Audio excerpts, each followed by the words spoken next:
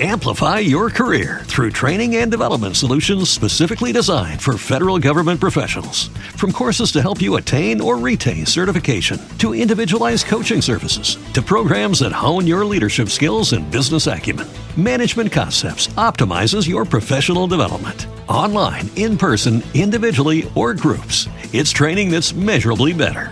Learn more at managementconcepts.com. That's managementconcepts.com.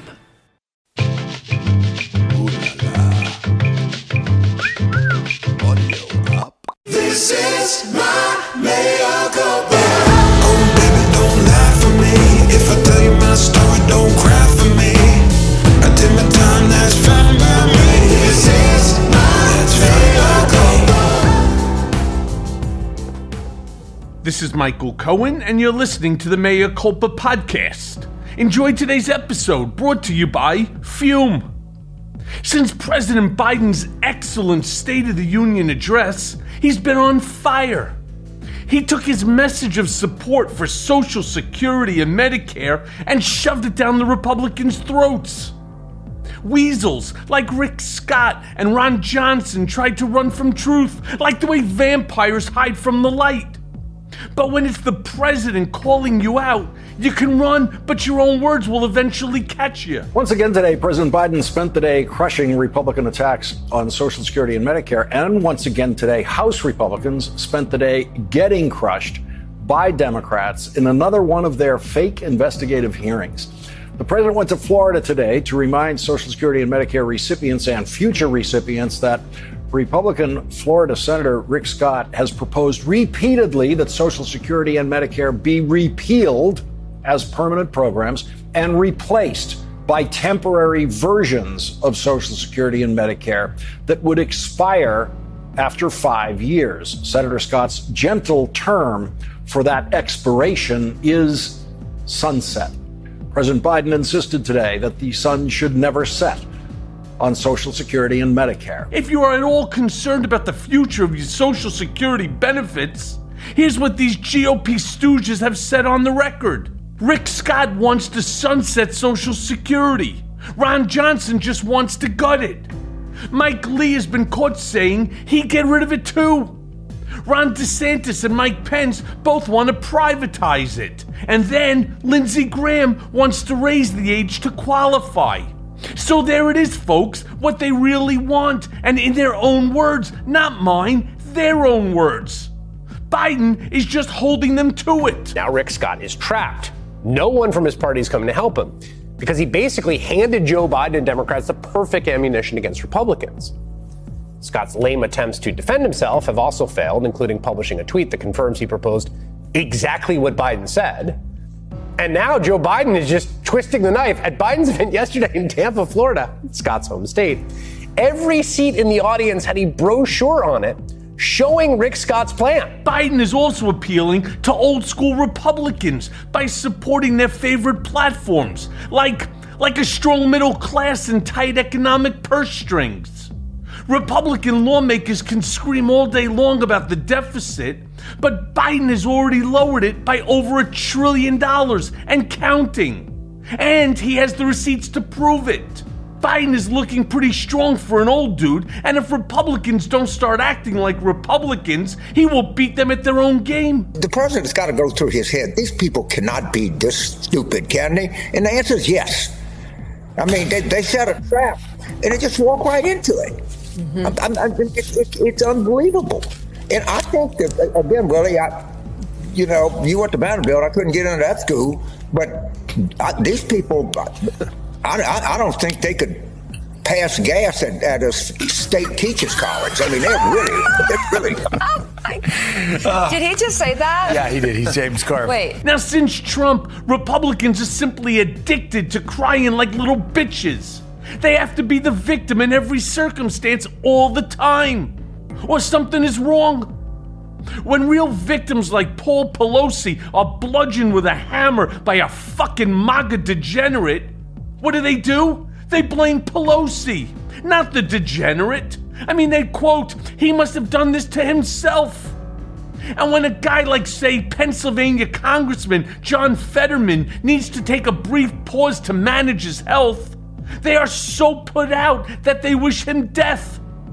But if they're really worried about who is and isn't fit to serve, they might want to check in their own boy, Paul Gosar. The MAGA Republican Party is showing, once again, that it is the party of personal grievances, using what power they now have to turn congressional oversight into, well, an airing of grievances.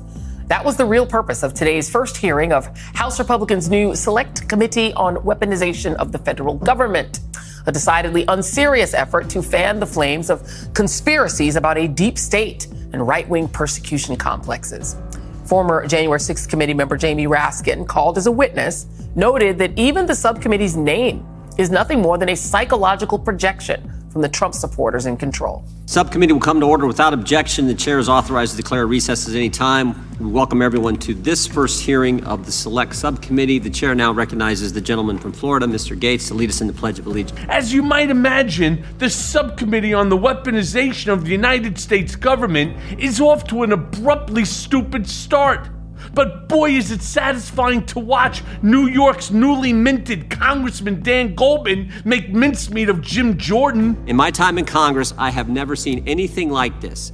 Dozens and dozens of whistleblowers, FBI agents coming to us, talking about what's going on, the political nature at the Justice Department. Not Jim Jordan saying this, not Republicans, not conservatives, good, brave FBI agents who are willing to come forward and give us the truth. Now, Jordan claims that Republicans know the truth, and that's all that the rest of us need to know. According to Jordan, dozens and dozens of whistleblowers have come forth to blow the lid off the corrupt FBI. What? I mean, if they had any real evidence, this wouldn't be a Senate hearing. It would be a full-on investigation. Ms. Parker, real quick, do you think that you speak for, you said that Americans are concerned about the FBI. Do you think you speak for every American? I do not speak for every American, but as a special agent who's been out in the field trying to conduct my job, it's very difficult when we don't have the buy-in of the American people, and a lot of Americans do not trust the FBI anymore because of recent... Well, unfortunately, my time is about up, but I will also say to you that I worked in the Department of Justice for 10 years alongside a lot of FBI special agents. And their biggest concern and the most damage to the morale of the FBI occurred after Donald Trump started attacking the FBI because he was being investigated by the FBI. And that is what this subcommittee is all about. I yield back. Now, by the way, let me say, I believe that there are problems in the FBI. But one thing I can tell you for certain, there's a real fucking problem in the DOJ. And no one said it better. No one said it better than Congressman Jamie Raskin when he started talking about my unconstitutional remand back to Otisville. So, folks, stay tuned for that one, because if in fact that this committee is going to be real and not a partisan bitch-slapping effort by Republicans against, let's say, Hunter Biden, Joe Biden, Dr. Fauci, they will take up the mantle on that case, the single most corrupt case prosecution against a United States citizen in U.S. history. But more on that. House Democrats are in the minority, so there's only so much that they can accomplish on McCarthy's watch. But the problem is that the conspiracy-driven right is dealing with Democrats who are really committed to finding the truth. And we're smarter than they are. Look, maybe Dems are just better lawyers or better informed. But listening to how Democratic representatives take on witless Republicans with facts, a little flair, and zero drama is worth the cost of getting them elected. And Dan Goldman calling out Jim Jordan is priceless. One of them, a member from Pennsylvania, had his cell phone seized pursuant to a court order finding probable cause that he committed a crime. Yet he has indicated that he wants to be on this subcommittee so that he can undermine a criminal investigation into himself. My Republican counterparts can dress up the subcommittee with a menacing name, but let's call it what it really is: the Republican Committee to Obstruct Justice. Now, turning the tables on Republicans, Democrats on the subcommittee are saying, yes, let's investigate the real criminals who have politicized the Department of Justice. The John Durham Special Counsel investigation was set up in 2019 by Barr to try to find wrongdoing by intelligence or law enforcement agencies in the origins of the Mueller investigation. It couldn't find anything of substance to it. Yet Barr and Durham kept pressing in clearly abusive ways. I hope your subcommittee will investigate. And go after, well, who else? Bill Barr. I mean, of course. Barr turned the DOJ into a cudgel for Donald Trump. Better than just about anyone can attest to that. But House Democrats came out this week and challenged Republicans to get serious and take on the real culprits, like Barr and John Dunham. The Abbott and Costello of our federal government. And let's start with their costly and ineffective investigation of the investigators. We will watch this story as it develops, but for now, you can relax because House Democrats, they've got this. The Secret Service came in shortly thereafter and told me I need to leave the building again. And I said, I'm not leaving. But when my lead agent, Tim Giebels, who is a great public servant, came in and said, sir, we got to get you out of the building now. I stuck my finger in his chest and said, you're not hearing me. I'm not leaving. And that's how my finger got broken. Mike Pence delivers every line like he's starring in a dinner theater production of A Few Good Men. I don't believe he's ever stuck his finger in anything, ever. Well, former Vice President Mike Pence is finally, fucking finally, being called to tell the truth about the events of January 6th. Jack Smith and his special counsel have subpoenaed not-so-magic Mike to testify before a grand jury, and under oath. And Pence has been nothing but resistant to testifying under oath. But I do think that he has an intention to run. And with the subpoena, I think it gives him political top cover. This is sort of the security blanket that I think Mike Pence has been looking for in terms of coming forward and actually talking about what really happened in a very honest and truthful way behind closed doors. And then publicly, he can say, well, look, I was compelled legally. Right. I didn't willingly do this. Right, and he has some political top cover there for the base of the Republican Party, although I feel like that base is gone. But I think in his calculation, maybe he thinks that he can still win them back. So no matter what Pence does here, he's fucked. But there's still a chance that he can save his own soul if he just tells the truth. Will he go against his former boss? I hope so, but I don't dare to dream. Pence will probably not be able to hide behind the veil of executive privilege. And reporting suggests that there's already been a grand jury assembled and under seal testimony has commenced. So witnesses are actually talking. Pence has skirted the issue time and again, and even his book whitewashes January 6th. But it looks like Jack Smith isn't playing, so it's time to come clean, Mike. Meanwhile, Santos is firing back at Senator Mitt Romney after they clashed at the State of the Union. Romney said Santos should be embarrassed and should have sat in the back and stayed quiet. It's not the first time in history that I've been told to shut up and go to the back of the room, especially by people who come from a privileged background. And I think it's reprehensible that the senator would say such a thing to me in the demeaning way he said. It wasn't very Mormon of him. That's what I can tell you. George Santos isn't just in hot water. He's being boiled alive by his own lies. Last week, along with Dan Goldman and Richie Torres, 3 freshman LGBTQ plus House members filed a resolution to expel Santos from the House. New York Republican lawmakers and constituents continue to call for lying little George to resign. But to no avail, he'd much rather get on Fox News and fucking cry about it. My heritage is Jewish. I've always identified as Jewish. I was raised a practicing Catholic. I think I've gone through this. Even I've not being raised a practicing Jew. I've always joked with friends and circles, even in the campaign, I'd say, guys, I'm Jewish. Remember, I was raised Catholic. So, look, I understand everybody wants to nitpick at me. I'm going to reassure this once and for all. I'm not a facade. I'm not a persona. I have an extensive career that I worked really hard to achieve, and I'm going to deliver from my experience because I remain committed in delivering results for the American people. So again, we see Republican leadership fail to police themselves and get rid of the bad apples even in their own ranks. Who would be left if they did? Will Santos finally be expelled from Congress on ethics complaint? like, say, perjury or campaign finance fraud? Well, only time will tell, but I think about it. Since Trump, Republicans have normalized, even embraced compulsive fucking lying and all manner of criminality. So, George Santos is right at home. When they film his biography, it'll start with based on a false story. Now, some great reporting on the rise of Florida's Mexican-American representative, Paulina Luna. Now, according to the Post, the Republican House freshman has almost as many inconsistencies in her resume, yeah, that's right, as George fucking Santos.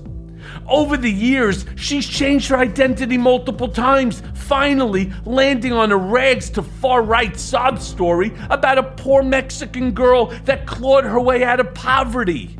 She volunteered for the Air Force. I mean, good for her, but according to friends she met while serving, she described herself as alternately Middle Eastern, as Jewish or Eastern European. But you know what she never described herself as? Mexican.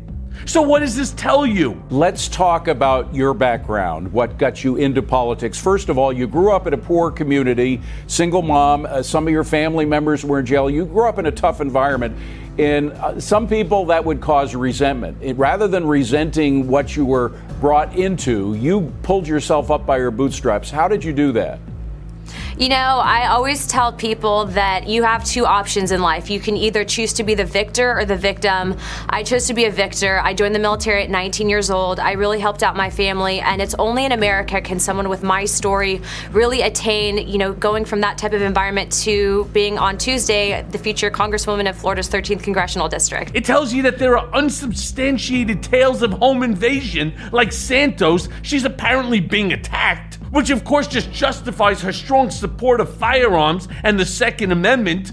I mean, she wears that fancy AR-15 pin on her lapel just to prove it. And when her own uncle disputed her official biography, well, Luna just filed a request for a stalking injunction against him. So, folks, are you starting to see a pattern here? I also take my personal safety seriously, and I just want to clarify something. To tell members, especially members that have been threatened, female members, I don't know if you guys know this, but are likely more targeted than male members because of the fact that we're looked at as victims, right? But to tell us that we don't have the ability to defend ourselves because of for whatever happened on January 6th is wrong. I reserve that right to defend myself. I reserve the right to carry my firearm in whatever capacity I want to without your permission. The article goes on to claim that Luna had a Nazi grandfather who fought in World War II. And her given name was Meyerhofer, but she adopted her mother's family name Luna and a Hispanic persona to fit the name. In 2018, Charlie Kirk, the fascist founder of Turning Point USA, picked Luna up and promoted her after she started posting radical statements online about human trafficking and the Second Amendment.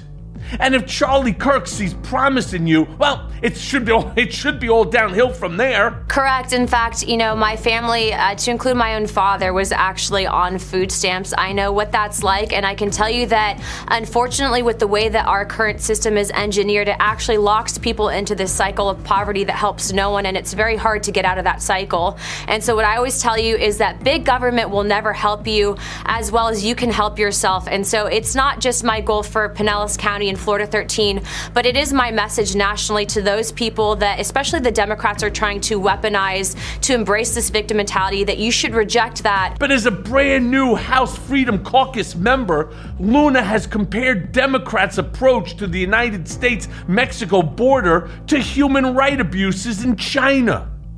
She's against sending tanks to Ukraine and is in favor of criminalizing taxation. She's also against all COVID restrictions and thinks House members have a right to carry firearms to committee meetings. And recently, she accused a reporter of sexual harassment because she didn't like his questions. So once again, folks, you get the picture? Paulina Luna is the future of the Republican Party. She's fucking dishonest, attention-seeking, trigger-happy, and, on top of it all, not so very bright. We're losing 100 people a day due to gun violence. I think that you're going to have Governor, we need you to take action on gun violence. Nobody wants to hear from you. We need to take action. Floridians are dying. Floridians are dying. That was Congressman-elect Maxwell Alejandro Frost of Florida, confronting Governor Ron DeSantis on the subject of gun safety in his state. But he's more than a gun control advocate and occasional agitator. At 25, he also happens to be, drum roll, the very first member of Gen Z to be elected to the United States Congress. But luckily, we have young Maxwell Frost on our side in Congress. He has started a steady attack on the anti-woke agenda of Florida's own Ron DeSantis. The Florida state legislature just passed a bill that would allow DeSantis to relocate migrants from any state, not just Florida. I mean, for God's sakes, sure, it's inhuman and totally evil, but that's who Ron is. He is Trump 2.0, but way fucking worse.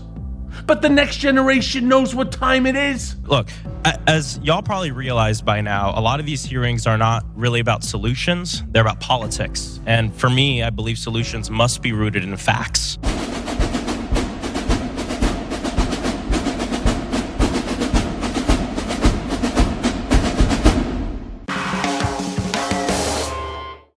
Amplify your career through training and development solutions specifically designed for federal government professionals. From courses to help you attain or retain certification, to individualized coaching services, to programs that hone your leadership skills and business acumen, Management Concepts optimizes your professional development. Online, in person, individually, or groups, it's training that's measurably better.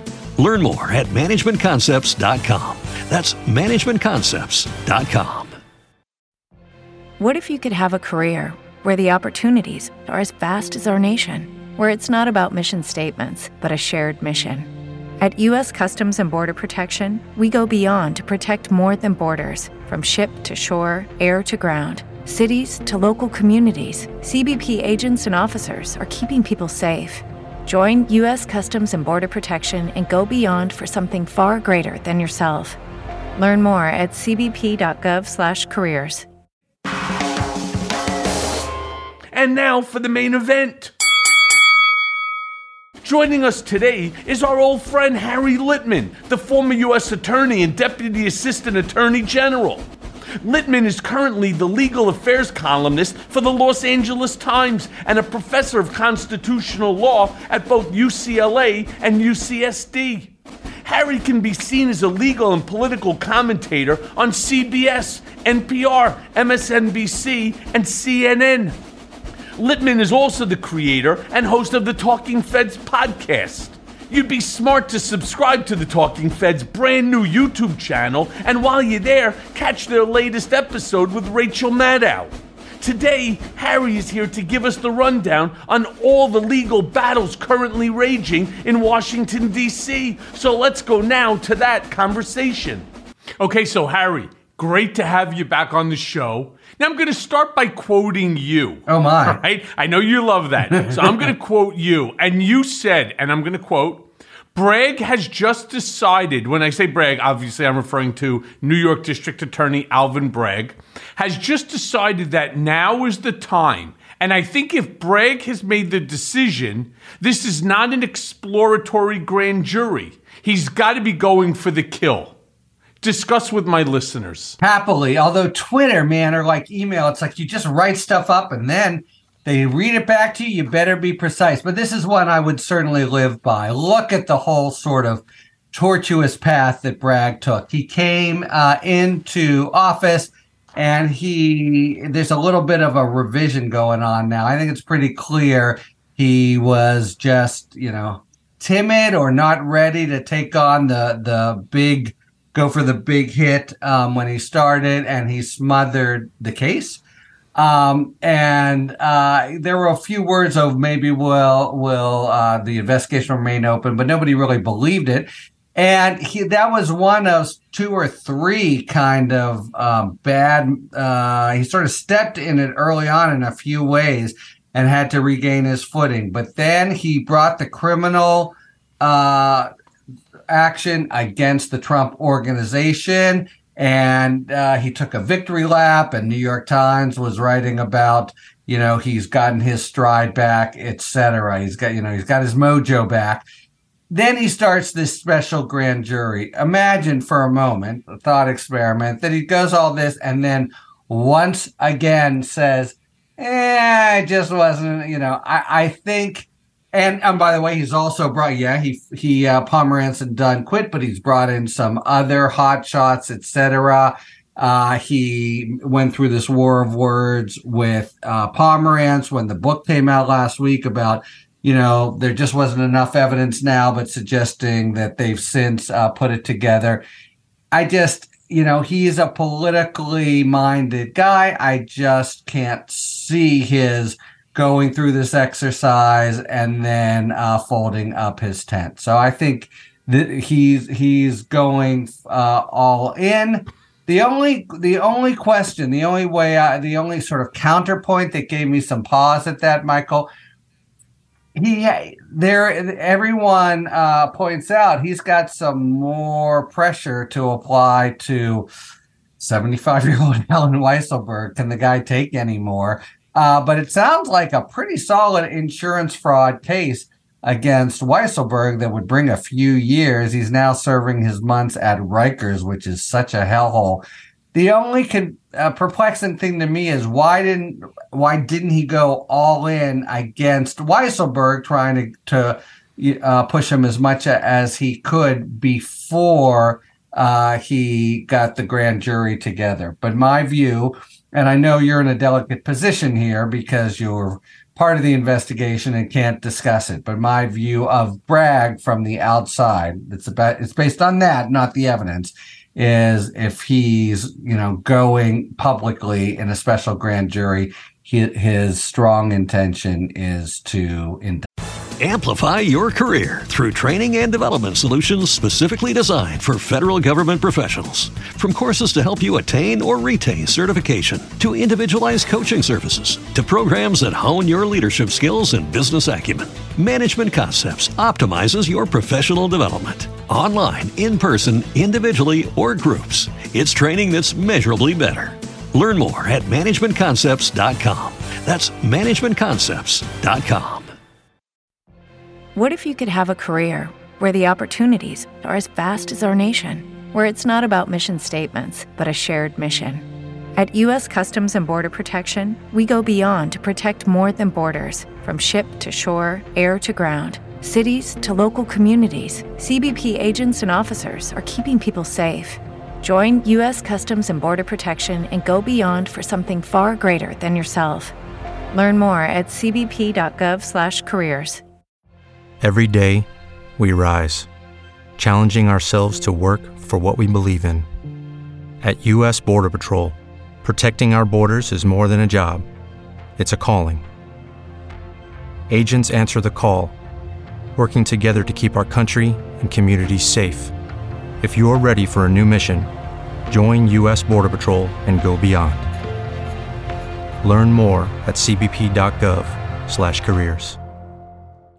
With the Lucky Land Slots, you can get lucky just about anywhere. This is your captain speaking. We've got clear runway and the weather's fine, but we're just going to circle up here a while and get lucky. No, nothing like that. It's just these cash prizes add up quick. So I suggest you sit back, keep your tray table upright, and start getting lucky. Play for free at LuckyLandSlots.com. Are you feeling lucky? No purchase necessary. Void where prohibited by law. 18+ terms and conditions apply. See website for details. So I've already stated before the press that I am going back this upcoming week for the 16th time. And let's just break down the number Bragg, 16. though, right? Or second or third No, with this Bragg? will be the third with Bragg. Yeah, okay. Exactly. So 3 times is when I was in Otisville, 10 times with Pomerantz and team. And then this would be the 3rd time with Bragg and team. And a lot of journalists have called and asked me, the fact that you're going back so soon, isn't that a pretty strong indication that Bragg isn't fucking around? That this is a guy who's really now on a mission in order to do what he said that he was going to do when running for office of the district attorney, and that is to hold the rich and powerful accountable. And obviously, we all know who he was talking about at the time, considering he also mentioned him by name. You agree? That was a good clue. Yeah. Right. Yeah. Right. You agree with that, Harry? Yeah, I mean that's my take. And again, I know you're in a delicate position. I wonder if you can sort of surmise. And I'd be interested, by the way, in hearing about your meetings with Pomerantz. That doesn't feel like ancient history. But yeah, I'm just thinking again and I'm sure he's thought about it. What it looks like if he now says, never mind, and meekly tiptoes away. Man, oh man, that I think that's, after everything that's happened, kind of a career killer, right? I think that would, that would be the end of his DA. Well, this term would be all he would serve, I think. So, it's my take. It's more of a political than a legal take. It was obvious back then, and notwithstanding Pomerantz out there with the soundbite that I think is really about selling books, that anyone else would be indicted in a flat second. It's obvious this was, robustly discussed, differences of opinion. Pomerantz himself called it a 70% case. And, it really has to do with how strong a case on intent, because we should take a step back. So Michael Cohen did the country a great service in revealing the MO that we've since learned is a lifetime of criminal and otherwise shabby conduct by Trump Organization and Trump, which is you lowball stuff when you're trying to shaft the government on taxes, you highball when you're trying to take loans, etc. This is their whole way of doing business. It's the reason Pomerantz was trying to put together a racketeering case about all those years. So now it comes down to that part is easy, showing the valuations. And even as a paper case, as a prosecutor, it's not a boring case. You put those two piece of paper next to each other in a jury, they can see it. And now, what happens when Trump or his lawyers say, I didn't know it was all the lawyers or the accountants, et cetera. In other words, the nut to crack, if you're worried, is about his intent. You said, from your very first testimony, nothing happens without his okay and approval, and that's a really big piece of the puzzle. But to the extent they are hesitant about making the case on your back alone, the question is, what else does he have intent-wise? I just want to quickly finish it because we don't know it yet. But I just think they got to think they can make it, because I just don't think Bragg takes this step into that pond unless he's prepared to cross it. Sorry, go ahead. So it's interesting that you say that, because on, I think it was Katie Fang's show, a couple days ago, she had an attorney on with her, and his feeling was Michael Cohen's not going to make a good witness. Michael Cohen is a convicted felon. He's a convicted perjurer, right? It's almost like this guy's right out of Trump's playbook, right? Which is, call people names, try to discredit them, that they cannot use him or rely upon him as a witness. Now, I wonder if he would say the same thing after yesterday's opening statement by Congressman Jamie Raskin before the committee on weaponization of the Department of Justice. I wonder if he'd say the same thing. But what's your opinion on that? Yes, I pled guilty. And as you know, because we've talked about it both on air and off air, even if you read my sentencing memo, which most people have not only I'm talking about people like him, but I'm talking about journalists that were so fast to denigrate me and to castigate me in the eyes of the public. If they would have read the sentencing memo, I think that they would understand that not everything that you see is accurate. How do you think that I would fare as, let's just say, if I was the lead witness? Right? Yeah. Especially in light of, for example, the Stormy Daniels. And let me just bring up one additional thing, because I'm sure my listeners are probably thinking the same thing. I certainly recall there was a guy by the name of Sammy the Bull Gravano, who was like the lead witness in the trial against John Gotti. And somewhere along the line, the jury, he had some credibility everybody. Issues. Yeah, right. Yeah, don't you think? I mean, you're talking about a guy who is a convicted, and not only was he convicted, he's a confessed killer for hire. My specific lie, as you may recall, was the number of times that I spoke to Trump about the failed Trump Tower Moscow project. I stated to the Senate that I spoke to Donald about it 3 times, when in reality, I spoke to him about it 10 times. Now, if that's the lie that should prevent me from ensuring that our democracy continues, to ensure that Donald Trump and others are held accountable, I don't know how anybody else is ever going to be a witness either. By the way, Andrew Weissman put Sammy the Bull on, and it's quite a story. Okay, so we're friends. So let me go be straight with you. Look, you have, I think, made a very strong case for your credibility over the last many months, and I think the people listening here believe you. Nicole Wallace, you and I are on there together once or twice a week, believes you, and there's an overall, I think, very credible story that just coheres for why you lied then and why you're telling the truth now. All that is correct. But you are a problematic witness because you just have to think about this.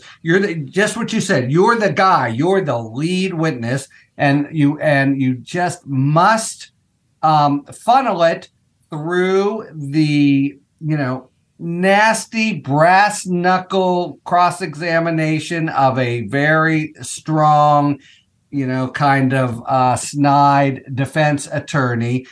And the question is, and again, the stakes are so high, can they get one juror to say, God, maybe I have a reasonable doubt because of Cohen? So you're not an ideal. I grant you that. But at the same point in time, any half-decent defense attorney can turn around and find anything on anyone.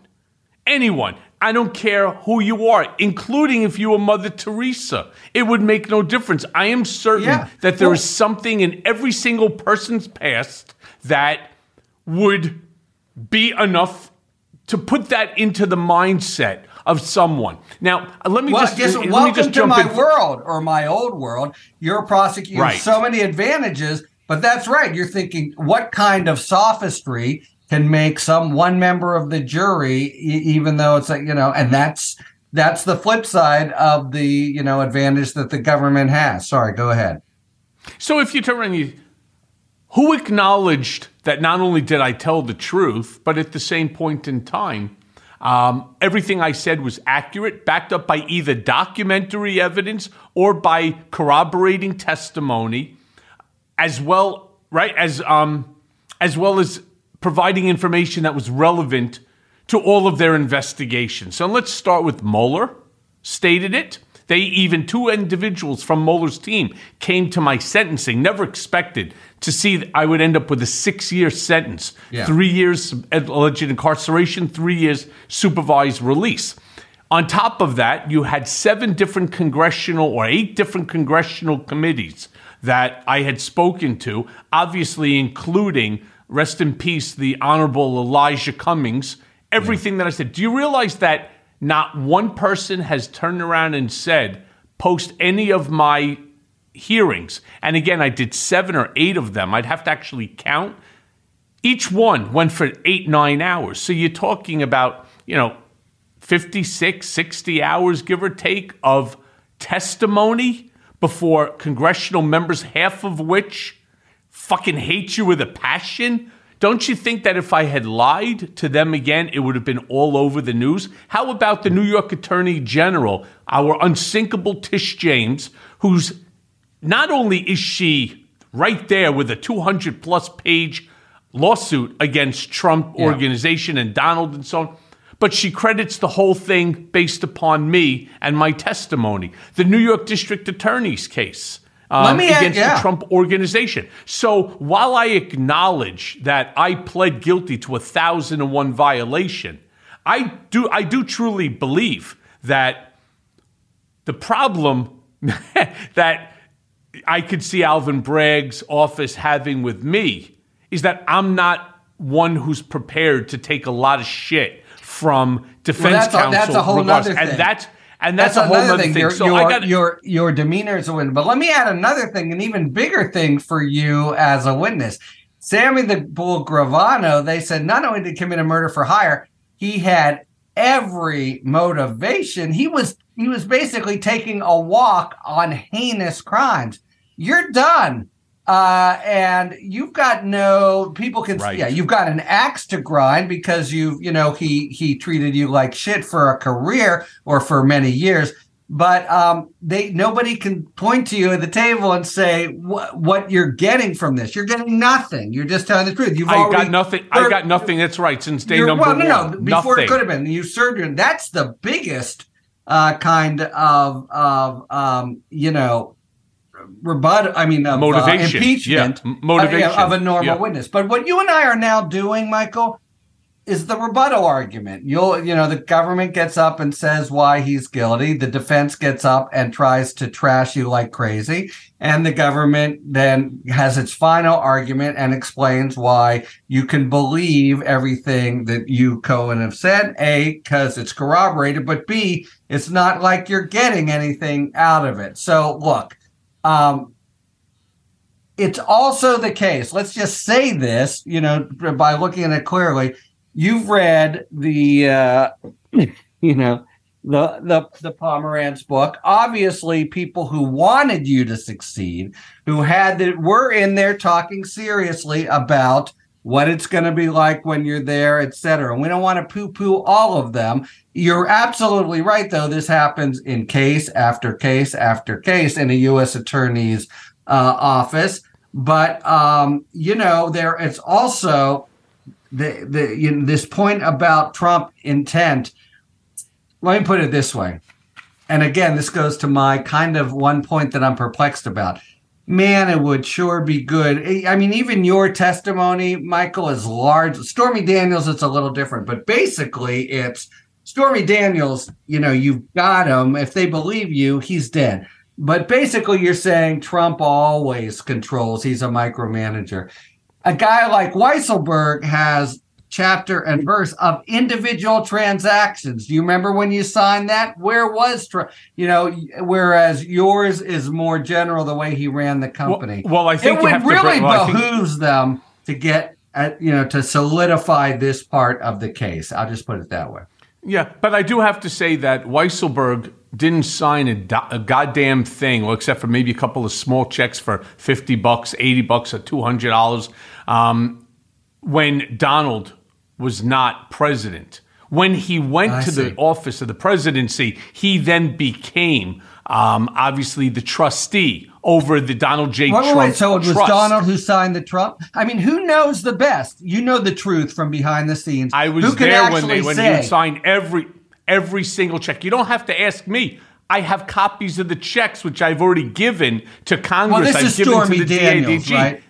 This is Stormy Daniels' loan, but every single check that they will pull from the bank will be signed. It's the most unusual thing that a guy as busy as Donald Trump, a guy as rich and successful, signed everything himself. Look, I even have old contracts on properties that I bought in the year 2000 that was in a Trump building. He signed his name 12 different times on 3 sets of contracts for the sale of an apartment. He signed his name to everything. He'd spend all day long sometimes just signing checks. Well, Believe let me me, ask you. So Alvin this is Bragg, sort of news to me in terms of the evidence. So let's take a really lurid example.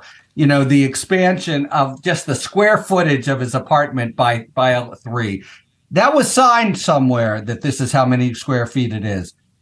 Was that signed by Trump himself? Do you know? Yeah. I mean, dating back. So again, let me just not get into any of the specifics, except for the fact that this may not have required a signature for anything. This was a totally different scenario. It wasn't an issue. Oh, let's change 10,000 to 30,000 or 11,000 to 33,000. There would never be a signature for that. However, when things were done, he would sign off on it by putting either his initial or writing Donald. Like, for example, if I wanted a check cut, I would turn around, let's say Harry Litman presented a bill. Harry Litman presented a bill for something he did for the Trump org, and I was the contact person working with you. And let's say the bill was $10,000. So I would then have to take that invoice, write at the bottom, approved, sign my name on that, so Trump knew that I looked it over, and that way he would then turn around and then have the check cut and then sign the check himself. Only he signed. So for 99% of all the checks was signed by him. So let me just, so in general, this whole period then, it's not just Stormy Daniels. You're the guy in the room, basically, if they want to go for the insurance fraud, the tax fraud, you're the person? Yeah, so let me say this to you. When it came to the insurance, we had something that we called the Gang of Four at the Trump org. And I've discussed this publicly, so it's not new news out there. But it was called the Gang of Four. It was myself, Alan Weisselberg, CFO, Matthew Calamari, the chief operating officer, and a guy named Ron Lieberman, who used to work for the city, for parks, that it was the four of us would handle all of the insurance issues and so on.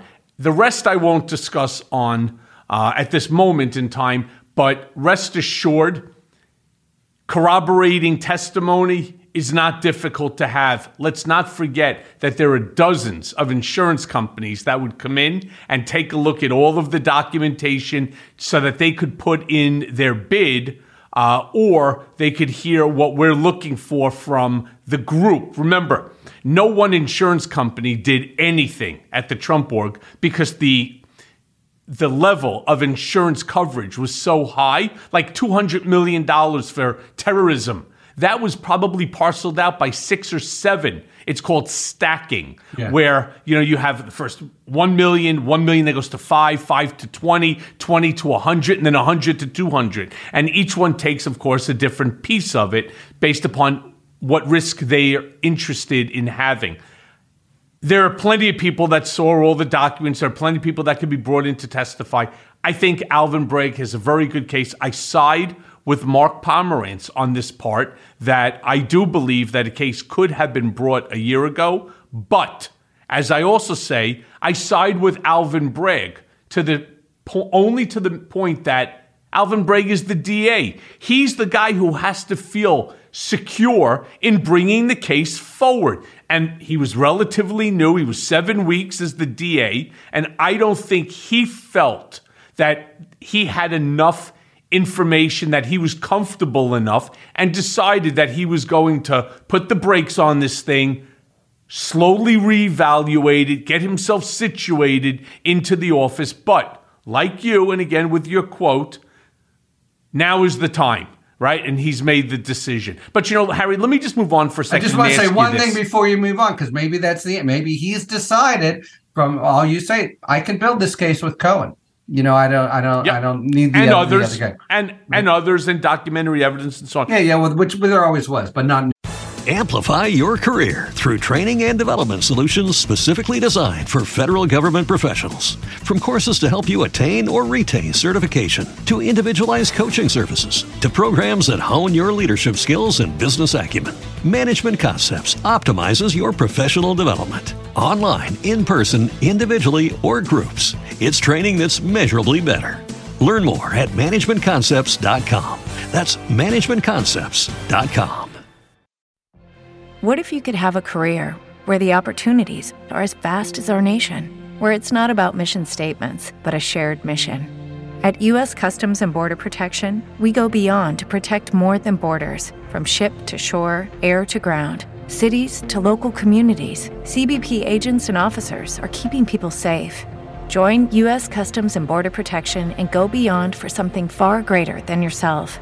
Learn more at cbp.gov/careers. Judy was boring. Hello. Then Judy discovered ChumbaCasino.com. It's my little escape. Now Judy's the life of the party. Oh, baby, mama's bringing home the bacon. Whoa, take it easy, Judy. The Chumba life is for everybody. So go to ChumbaCasino.com and play over 100 casino-style games. Join today and play for free for your chance to redeem some serious prizes. ChumbaCasino.com. No purchase necessary. Void where prohibited by law. 18 plus terms and conditions apply. See website for details. Okay, round two. Name something that's not boring. A laundry? Ooh, a book club. Computer solitaire, huh? Ah, sorry. We were looking for Chumba Casino. That's right. ChumbaCasino.com has over 100 casino-style games. Join today and play for free for your chance to redeem some serious prizes.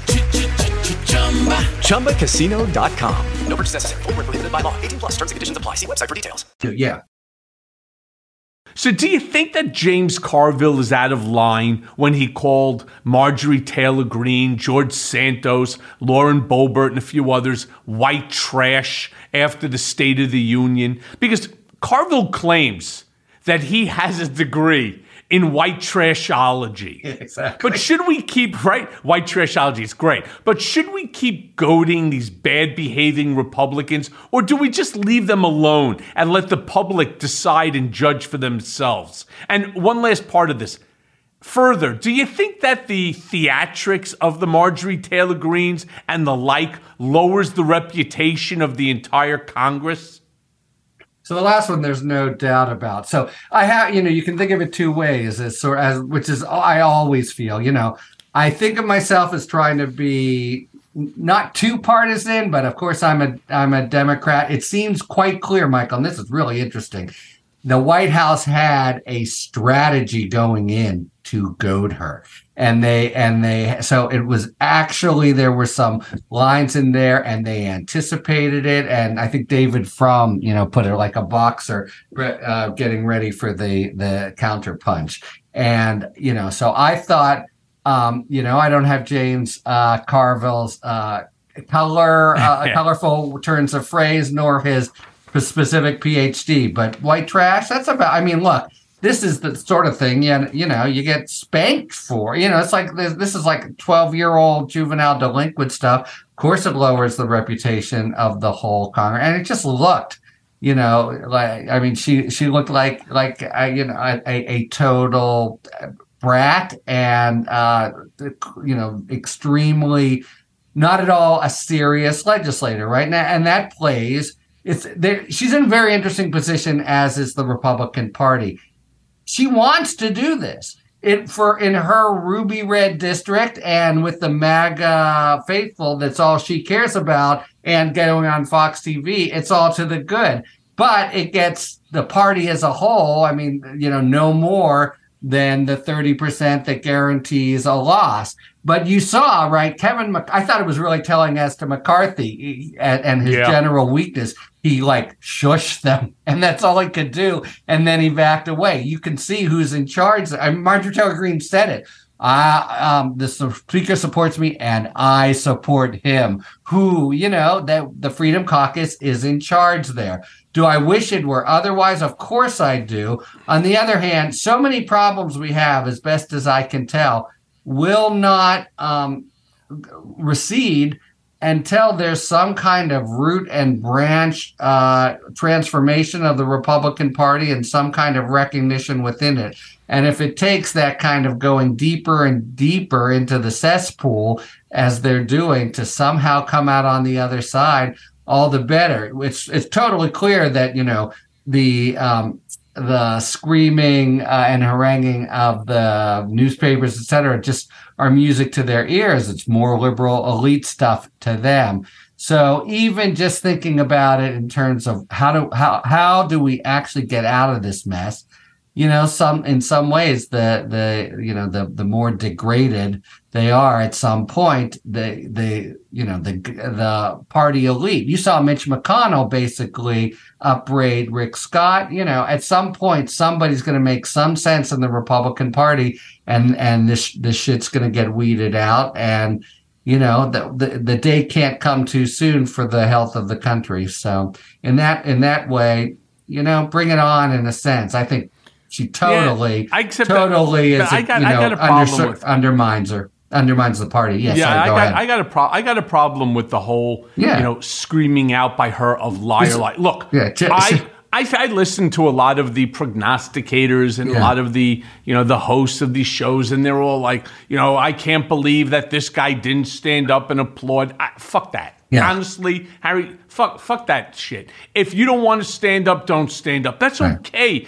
Everybody has a right to believe what they want, and so plenty of people got up and clapped for what President Biden was saying. And then, of course, many of most, if not all of the Republicans, the part that bothered me a lot was the screaming and the heckling, liar, liar.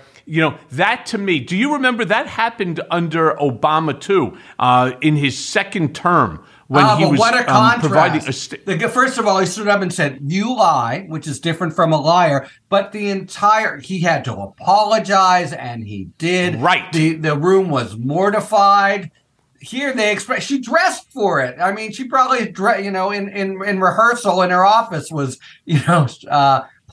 sort of practicing the line. Yeah, it's night and day difference, right? She wanted to come in with a big giant white balloon like she's going to the fucking circus. Yeah. All right? Which to be sort honest of with is. you, Yeah, it's stupid. You got George Santos there yawning with his mouth wide open like a crocodile. I mean, personally, I wish to God I was there. I would have taken like one of Trump's fucking McDonald's double cheese Big Macs, whatever they call it, and rammed it right down his fat fucking throat. That would have helped for your credibility in the Bragg case. Why? What does that have to do with my credibility that I can't stand him? Either you're telling me the truth or you're not. I'm talking about the cheeseburger, the TV movement.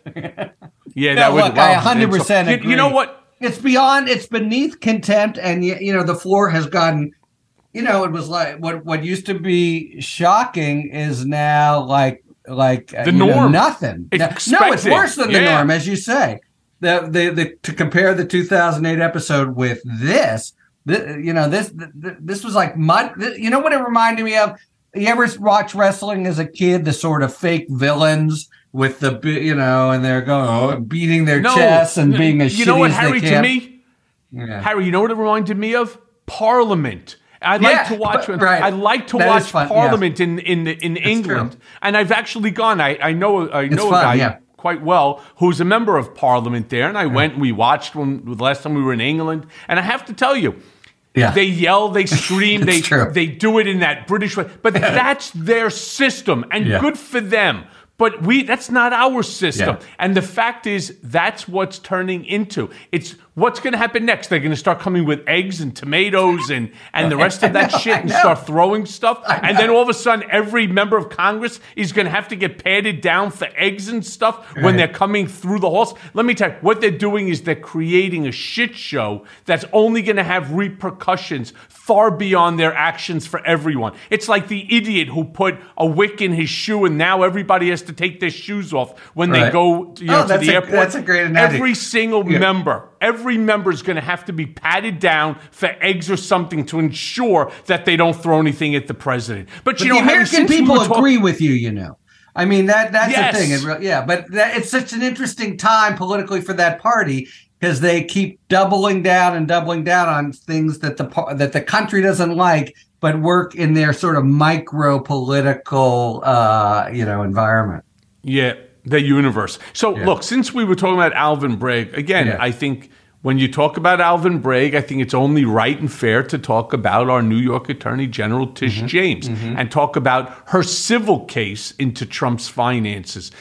The new deposition footage that came out last week was fucking spectacular, right? You could see this. Could you imagine him as a witness and you're cross-examining him? He is the worst person to depose because he's a gigantic baby. He cannot take someone asking him questions. But during that deposition, dear old Donald pled the fifth over 400 times while under oath. And that's about the smartest thing that the lawyers had him do because Donald lies again with impunity and guaranteed they would have been bringing him up on perjury charges right now as of today. So if you would, Harry, with your expertise and your brilliance, tell us why you think that invoking the Fifth Amendment can and will ultimately be used against him in that civil case. Yeah, I mean, I was really big on this, and I remain. You've been in trials. There's just nothing like seeing it come out of the mouth of the witness. Now, in criminal trials, as you know, somebody pleads the Fifth, the jury can't even hear about it. That's part of the Fifth Amendment protection, that you can't incriminate yourself without, be forced to incriminate yourself. He's in a civil case, and, it's sort of incriminating, but not in the way the law insists. So each one of those, and that's why, by the way, he was so low energy, is he got woodshedded by the lawyers before. Don't go into histrionics. Every single one of those can be played for the jury. And not only can it be played for the jury, it can be argued to the jury that the reason he took the Fifth was because he knows he's guilty, and if he told the truth, it would cut against him. So Tish James, who, by the way, you're so right, her huge complaint, it's actually the source, and this is clear in the Pomerantz book, of much of what she's really developed a lot of the evidence that could hang him on the criminal side. But back to her, there's a trial. It's scheduled for October. The judge shows every intention of wanting to keep it till October. They will come in and again show these sort of differences of evaluation, and then have Trump plead the Fifth. So you have this evidence, then he pleads the Fifth, and you have a preponderance standard, not a beyond a reasonable doubt. A jury just has to decide. It's more likely than not that he knew that he knew about the valuation differences, and you have from his own lips, I don't want to tell you the truth about this because it might tend to incriminate me. That and the consequences here. All right, it's not a criminal trial. He won't see jail time, and you and I could have a longer discussion about whether he will see jail time, even if he is convicted on criminal side. But man, other than that, it is a sledgehammer coming at him, a huge, maybe ruinous fine, and then complete loss of the control of the company. And that's not just for him, but for the kids. This is now, I'd say, the main event. There will be indictments soon, but this is big time coming at him like a freight train.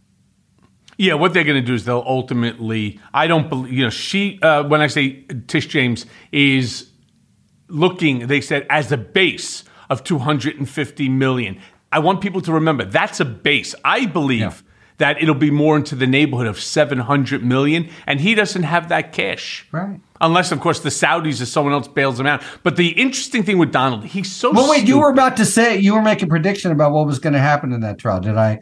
I was really interested. I believe that I believe it'll be about $700 million. Oh, I and see. They're going to shut the shut the company down. They'll revoke the charter within which to operate in the state of New York. I see. And I believe that they will seize the assets in New York and sell them off in order to cover. And the trial will happen, right? It'll happen in October. Oh, absolutely, 100%. 100%. Now, here's the funny thing, too, because he's so stupid. He truly believes that he could bullshit his way out of this. So what does he do? He tells this lawyer, Fischetti, right, that he needs to go onto the record and tell all the newspapers that Donald wanted to talk and that he had to talk Donald out of answering questions when he was being deposed by the Attorney General's office. So Fischetti comes out with a statement. He absolutely wanted to testify, and it took some very strong persuasion by me and some others to convince him. Now, then what does Trump do? Because again, on his feet, he can't speak because everything he says. Well, that was the point I was getting to. Right. Thanks for ruining it for my listeners. Right? Sorry, Michael. Everything that he says. I appreciate that. So everything that he says ultimately turns out to be a lie. And he knows that if it's written in paper and it's under oath, he knows that he's in trouble. So then what does he do? He has everybody get together and they put together a lengthy statement slamming, of course, Tish James, because that's what he does. First, he denigrates, and then they denigrate some more, and then they try to put it in the press, and then they use that in order to build it. I've been down this road before. I've seen the play. I've helped to create that playbook. It's not going to work with her. So he turns around and he writes, I once asked, if you're innocent, why are you taking the Fifth Amendment? Now I know the answer to that question. Nachamol, the guy finally gets some seichel, right? Finally, he gets some brains into this. And I quote here, when your family, your company, and all the people in your orbit have become the targets of an unfounded, politically motivated witch hunt, supported by lawyers, prosecutors, and the fake news media, you have no choice. By the way, I agree with that statement wholeheartedly. You know who else does? Congressman Jamie Raskin, when he made almost a similar statement yesterday to the weaponization of the Justice Department. And to that committee. I totally agree. But what if you're the motherfucker who's actually the guy that's been behind the whole thing? So he knows that anything that he says is going to be a lie. And so he has decided that he's not going to answer any questions. And in that somber sort of angry man baby that he is, what does he end up doing? He ends up, the Fifth. Yeah. I take the Fifth. The Fifth. Same answer. Fifth. Except, Fifth. Michael, the non-answers will be evidence, and it's not simply same answer. The very thing you were saying, let me add the other point he made. Anybody in my position would be an absolute idiot if they didn't take the Fifth. How do you think that's going to go over with the jury? So the jury's going to hear, I am such a big shot. Right. I am so rich that if I didn't take the Fifth, meaning if I gave you truthful information, because that's what he's not doing, right? He's not answering the question. I don't think that's going to have great jury appeal. Amplify your career through training and development solutions specifically designed for federal government professionals. From courses to help you attain or retain certification, to individualized coaching services, to programs that hone your leadership skills and business acumen, Management Concepts optimizes your professional development. Online, in person, individually, or groups, it's training that's measurably better. Learn more at managementconcepts.com. That's managementconcepts.com. What if you could have a career where the opportunities are as vast as our nation, where it's not about mission statements, but a shared mission? At U.S. Customs and Border Protection, we go beyond to protect more than borders. From ship to shore, air to ground, cities to local communities, CBP agents and officers are keeping people safe. Join U.S. Customs and Border Protection and go beyond for something far greater than yourself. Learn more at cbp.gov/careers. With Lucky Land Slots, you can get lucky just about anywhere. Dearly beloved, we are gathered here today to... Has anyone seen the bride and groom? Sorry, we're here. We were getting lucky in the limo and we lost track of time. No, Lucky Land Casino, with cash prizes that add up quicker than a guest registry. In that case, I pronounce you lucky. Play for free at LuckyLandSlots.com. Daily bonuses are waiting. No purchase necessary. Void where prohibited by law. 18+. Terms and conditions apply. See website for details.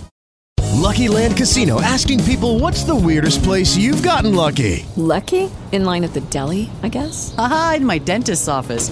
More than once, actually. Do I have to say? Yes, you do. In the car before my kids' PTA meeting. Really? Yes. Excuse me, what's the weirdest place you've gotten lucky? I never win and tell. Well, there you have it. You can get lucky anywhere, playing at LuckyLandSlots.com. Play for free right now. Are you feeling lucky? No purchase necessary. Void where prohibited by law. 18+. Terms and conditions apply. See website for details. Right there, and they'll play it.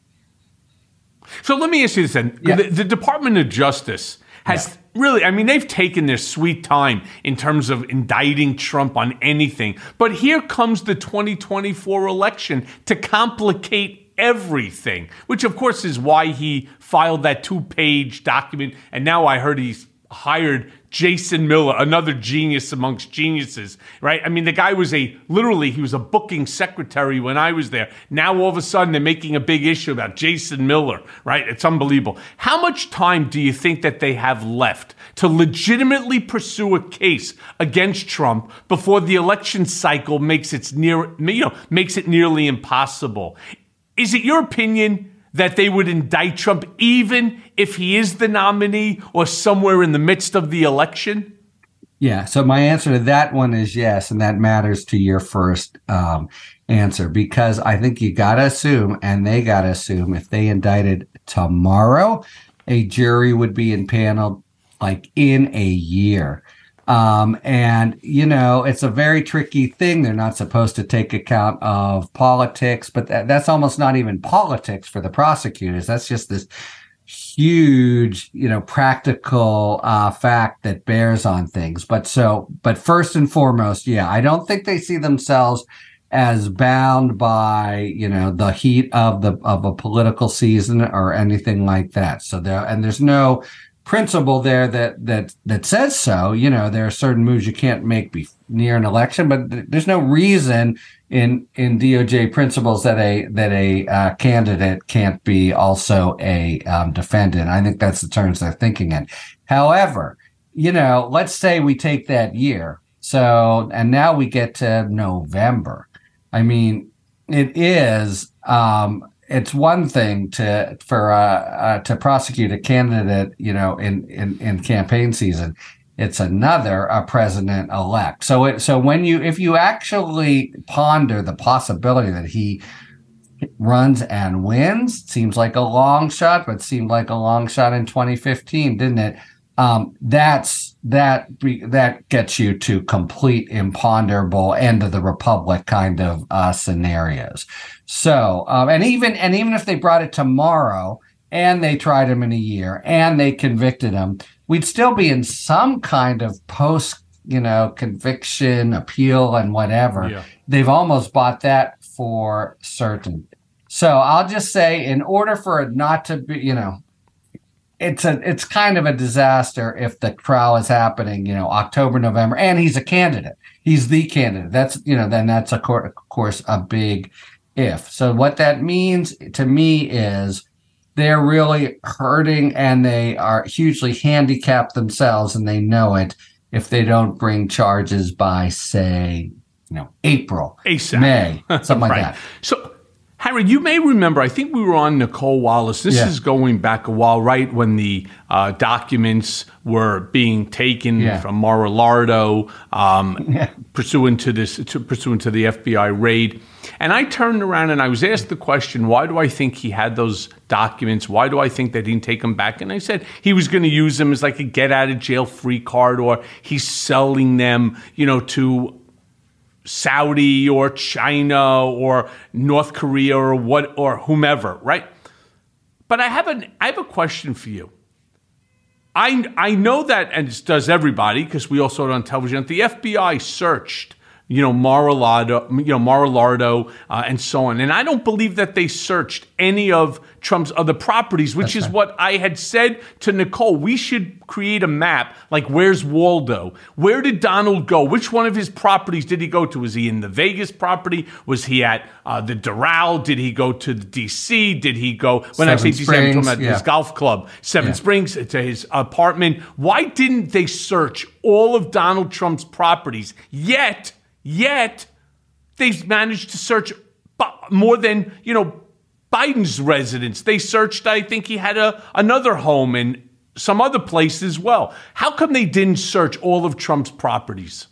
So this one is easy, probable cause. So they could only search under the Fourth Amendment property where they could give fresh evidence, that there was likely to be, more likely than not to be, evidence of a crime there. And by the way, that's one of the reasons it was so ridiculous for Trump to say, why was it a surprise instead of a surprise? Exactly so that he wouldn't spirit away the evidence. But the other places, I think you can be pretty sure there might be some around there, but you actually have to be able to pinpoint the specific place where they are and have real probable cause to believe it. Obviously, they had a cooperating witness who was down at, we now call it Mar-a-Lago. I'll stick with Mar-a-Lago, and who gave them evidence that the court signed off on, with, of course, Biden and Pence, including Pence this morning.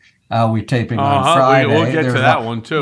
But it's a voluntary search. They say, it's to their own advantage. They say, come on in and look at everything. So for one, if you don't find stuff or things turn up later, it's on you, not me. If Trump were an honest man who were complying with the law, he would have said the same thing. Have at it everywhere, gentlemen. Instead, he does everything he can to obstruct, and he forced them to do the search in the first place by lying on the subpoena, and they don't have the goods, which are, not huge but not small. The showing you have to make to a magistrate to compel the search, and that's the story for him, and the story for Biden and Pence are, it wasn't compelled, it was voluntary. Thank God I have you. Thank God that my listeners have you. So let me ask you this again. Once again, Senator Chris Murphy has put forth a bill that will require that the Supreme Court adopt a code of ethics. It's hard for me to imagine that they don't, but now we know for fact that they don't. Equal to the code of ethics that every other judge in the United States is beholden to. So how likely is it that this bill will get any further than the last 1/2 similar bills, right, that he's tried to enact? And why would the high court be resistant to something that could make them look better? Because truth be told, they look like shit these days. Nobody has any faith or belief, and no one has any confidence in the Supreme Court. So two really different questions. The bill, you have to think about 60, et cetera.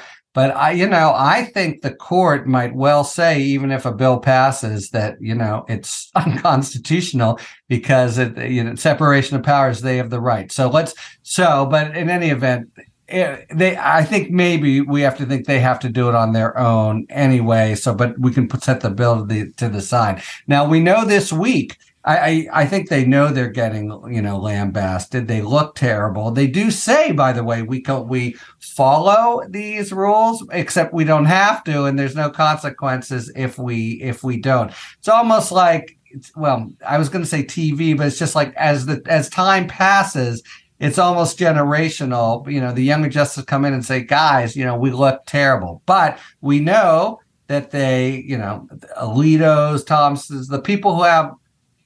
It's almost related. Remember Alito's sneer a few State of the Unions ago when Obama made a statement? It's like they take umbrage. And Thomas did the same thing when he said, talking about the leak. They take umbrage at the idea that they should be challenges, and they're not. They either are not media savvy or they don't give a shit. But the younger justices do. You got to imagine Roberts does, but I think the state of play is not yet, because they met this week. They talked about it and nothing happened.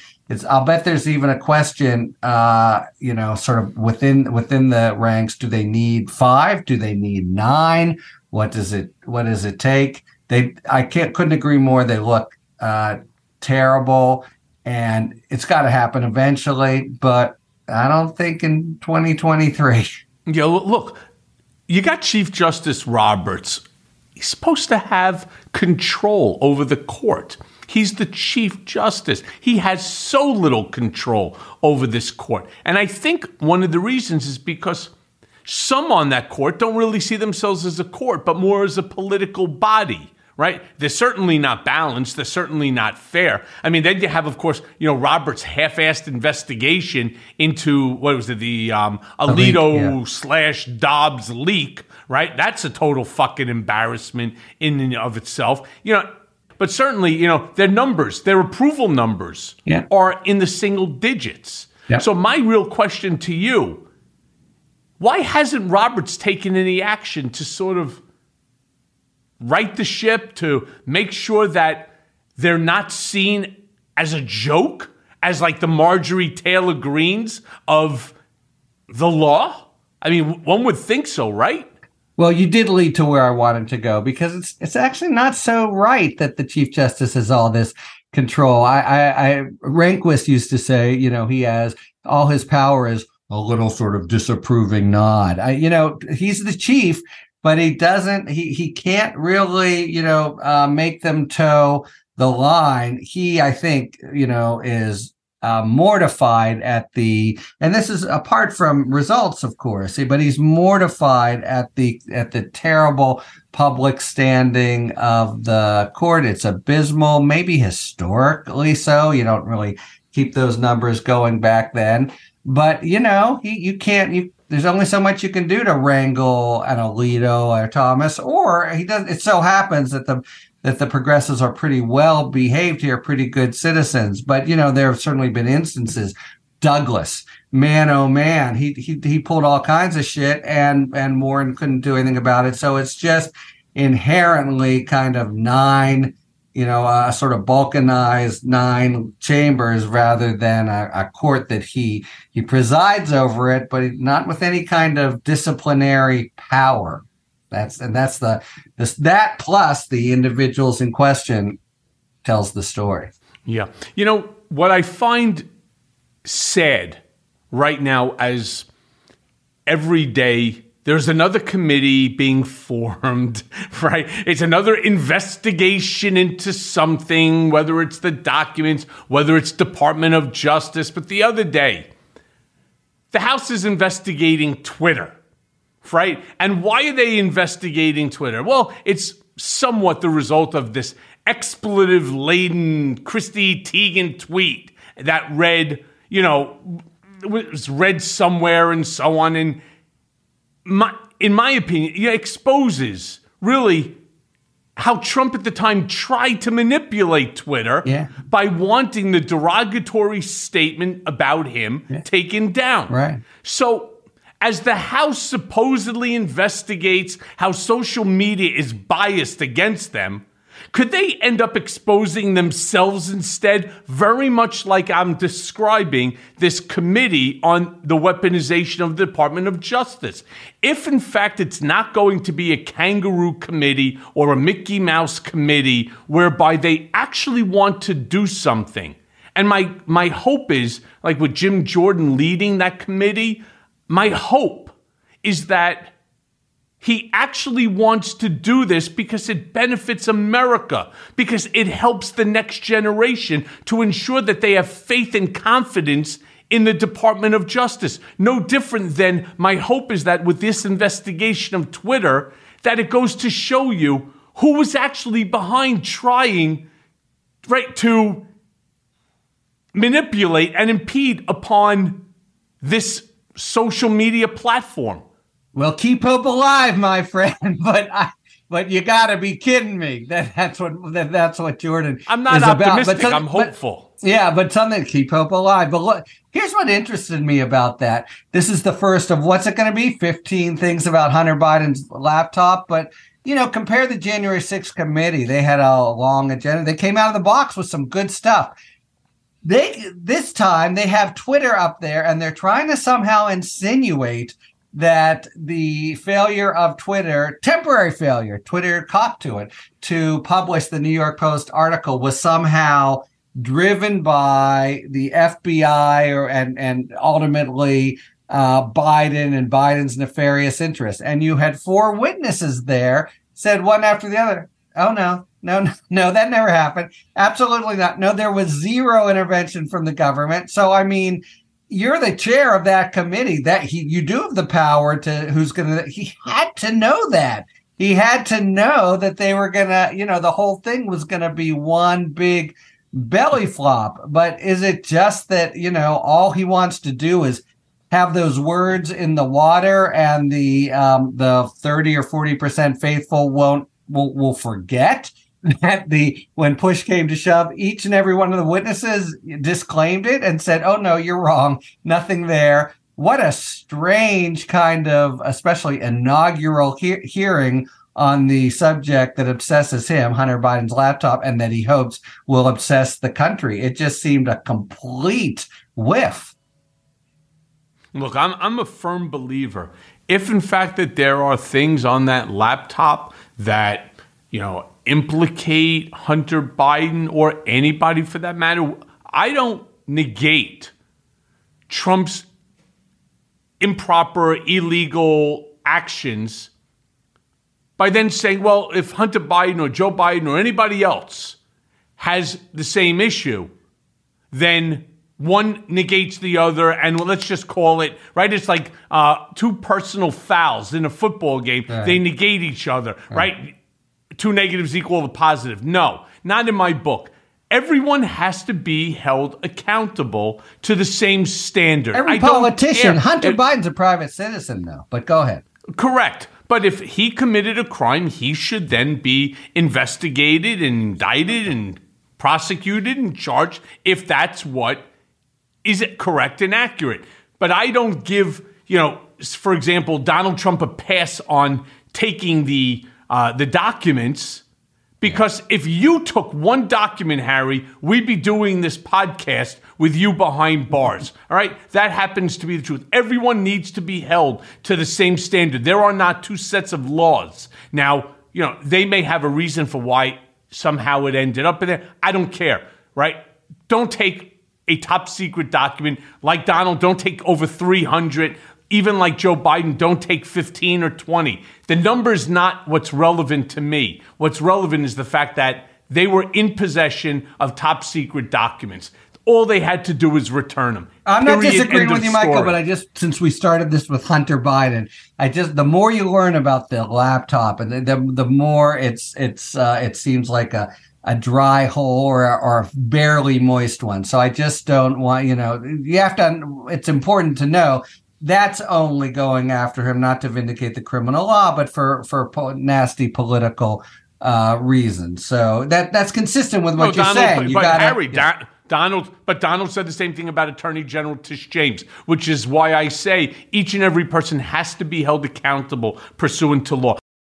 But let me move on, because I have two real fast questions for you. Shoot. So lightning round. Right, I'm ready. Jack Smith, we talked about it a second ago. Jack Smith of the DOJ and his special counsel now subpoenaed Mike Pence.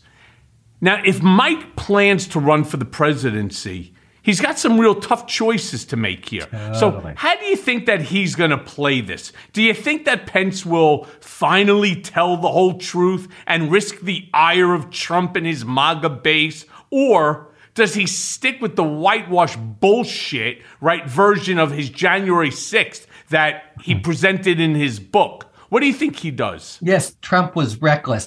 He's got to tell the truth, Michael. But the really, really interesting, almost like game theory problem is, does he do it now or does he do it later? He can try to delay for a time, but at the end of the day, and I think even with this Supreme Court, everything is the law is just too strong. There's 6 reasons why he's going to have to tell. But think about it. Does he want to do it now, get it over with, still have the cover of they made me do it, and then it's the political landscape is cleared for him to he's both hurt Trump and he can now go forward with his candidacy? Or does he want to challenge it now for the next 8-10 months, whatever that sort of hovers over him? And maybe the testimony comes in the middle of the campaign season. And think about your old boss on this too. Does he want to try to fight and make it be later? Or does he want Pence to just say it now? It's a very kind of tricky calculation, I think, for both of them. But let me underscore. Let me put on my prosecutor and nerdy pointy-headed hat and just tell you, if your viewers trust me, it's a matter of can he delay, not a matter of he's going to have to testify. And I promise you, what he testifies to will not inure to the benefit of Donald. So I believe what you're saying, and I agree with you. And he it's will those push it phone off calls. as far as possible. It's the one-on-ones he'll have to tell. Yeah. Yep. All right. So Harry, look. As you've been on the show before. The hour goes by quick. Yeah. Last question. Something that has really troubled me a lot, and it was watching that Tyree Nichols scenario with the police and standing him up, hold him up as the guy rocked him in the fucking jaw, 2-3 foot. I mean, come on, seriously. So there are rumors out there right now that at least one of the officers who's charged with murdering Tyre Nichols, might have known him prior. And it's actually been confirmed, this is the part that made me sick to my stomach, that one of the officers actually shared pictures of Tyre beaten and bloody with 5 or more people. Including friends, right? It's like, ha, ha, ha, yeah. Yeah, right? Hey, look what I did. Look at me, big tough guy. I had a guy with his arms, handcuffed behind his back, 150 pounds, and I beat the shit out of him. Wow, you're the man, right? You're the man. Am I wrong to think that where there's smoke, there's fire here? Man, we saw it. There's fire, and we saw the fire, and it was fucking disgusting. It was interesting because of the weird jumble of cameras. It wasn't so vivid, but there'll be an interesting battle at trial because they'll put together a better, clearer, sort of more linear presentation, and there'll be a fight about whether it goes in. But man, and then the other thing about it, so the incredible violence, but also, as best we can tell, he really did nothing. I've done some of these cases. I worked on Rodney King. When Rodney, that first encounter with Rodney King, the cops had a right to be trying to stop him. As best we can tell, that wasn't, Tyre Nichols did nothing. And even worse, it's the worst policing you can imagine, because when you get the tape, Policing 101 gives clear, specific commands, etc. They're holding his hands and saying, give us your hands. They're saying different contradictory stuff. He didn't have a chance. I mean, if he wanted to comply, he couldn't have. It is a absolutely repugnant situation in many different ways. And of course, mostly the absolute, savagery of the violence based on basically nothing. Really a foul crime. Right? Yeah. Absolutely. Well, look, Harry, thank you as always for joining me. Thank you for your perspective, for your wonderful points of view. I can't believe we've actually went for a little over an hour without really disagreeing with one another. This is fantastic. I hate to let down your viewers that way. Next time we'll get a good brouhaha. There you go. Harry, thank you so much, my friend. You have a good one. You too. Bye-bye. Bye, buddy. And now for today's Mea Culpa. The battle royale brewing between Trump and DeSantis would be something to see if it were a pulpy TV show and not happening in real life. DeSantis is out to show MAGA Republicans that he won't flinch in the face of morality. He'll just punch it. He will punch morality right in the fucking kisser because he has none. He recently proposed a law that first would allow you to carry a gun in Florida with no background check, no permit, and no license. And then, secondly, he wants to abolish all gun training and safety requirements. I mean, what the fuck is that all about? Moron, do you not see what's happening every single day? I mean, it's like giving permission to kill. That's what it is, plain and simple. And look out, young Florida ladies, because Ron is going to need an exact accounting of your periods, the books you read, your sexuality, and your political affiliation. I mean, seriously, this isn't just me going off on a rant about a would-be fascist dictator. The fucking asshole is already doing that. And these are real things that he's trying to get done, or has already done. He's going after the press, public school teachers, and drag shows. And, more importantly, he's not alone. Republican legislatures all over the country are trying to set up their own little MAGA fiefdoms in the exact image of DeSantis' dystopian Florida fever dream. Lots of Republicans hoping to be president are going to jump in the ring now that Trump is weak. But don't be fooled. His presence alone will cancel out the hopes and dreams of most of them. And it will most likely come down to Don and Ron, a cage match for the ages. But let's imagine for a moment that Biden runs again. And let's be real, he is running again. Now, Biden is old, but he's crafty and he's already beaten Trump once, so why not again? But no matter who becomes president, the geopolitical landscape is shifting under our feet as I speak. The drums of war are beating, and some say that Biden may be the last to know that World War III is already upon us. More likely, he's biding his time, not wanting to offset America's bright future with the death and destruction that war will surely bring us. And who could blame him? I mean, have you seen what's going on in Ukraine? Yeah, horrible. Now, Biden used his State of the Union address to briefly touch on Putin's insanity, but maybe didn't say enough about the Chinese spy balloon, especially since the Chinese aren't talking to us since we shot it down. As I've said before, the real fight brewing is between democracy and almost everyone else.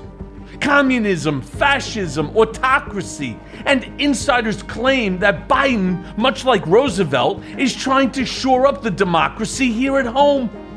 He's showing the public the distinction between Americans and the fucking MAGAs. And all the while, he's building our military and stocking our arsenals so that any army would think twice before provoking a battle with the United States. So I want you to think about that. Who would you like to have running the show here in America if a world war should break out? And the answer should be simple. And the answer is Joe Biden in 2024. And as always, thanks for listening. Mea Culpa is brought to you by Audio Up, Midas Touch, and LSJ Media. Written by Jimmy Jelinek and Paula Killen. Our editor and managing producer is Lisa Orkin. Our executive producers are Jared Gustad, Jimmy Jelinek, and myself, Michael Cohen, along with Phil Alberstadt. It may be a new day politically, but nowadays the landscape is more confusing than ever. Donald Trump may have lost the battle for the presidency, but in many ways, Trumpism is still winning the war on the state and local level. Mea Culpa is here to help guide you through the wilderness and keep you informed. And let's face it, we all want Trump, Rudy, and the rest of these seditious traitors to see justice. And folks, I promise you, it's coming. So stay tuned as I guide you through the twists and turns of the criminal process that will ultimately see them behind bars. Mea Culpa, nothing but the truth. This is my mea culpa. Oh, baby, don't lie for me. If I tell you my story, don't cry for me. I did my time, that's fine by me. This is my mea culpa. If you dance with the devil, it's gonna go down. Tell the truth, it's now or never.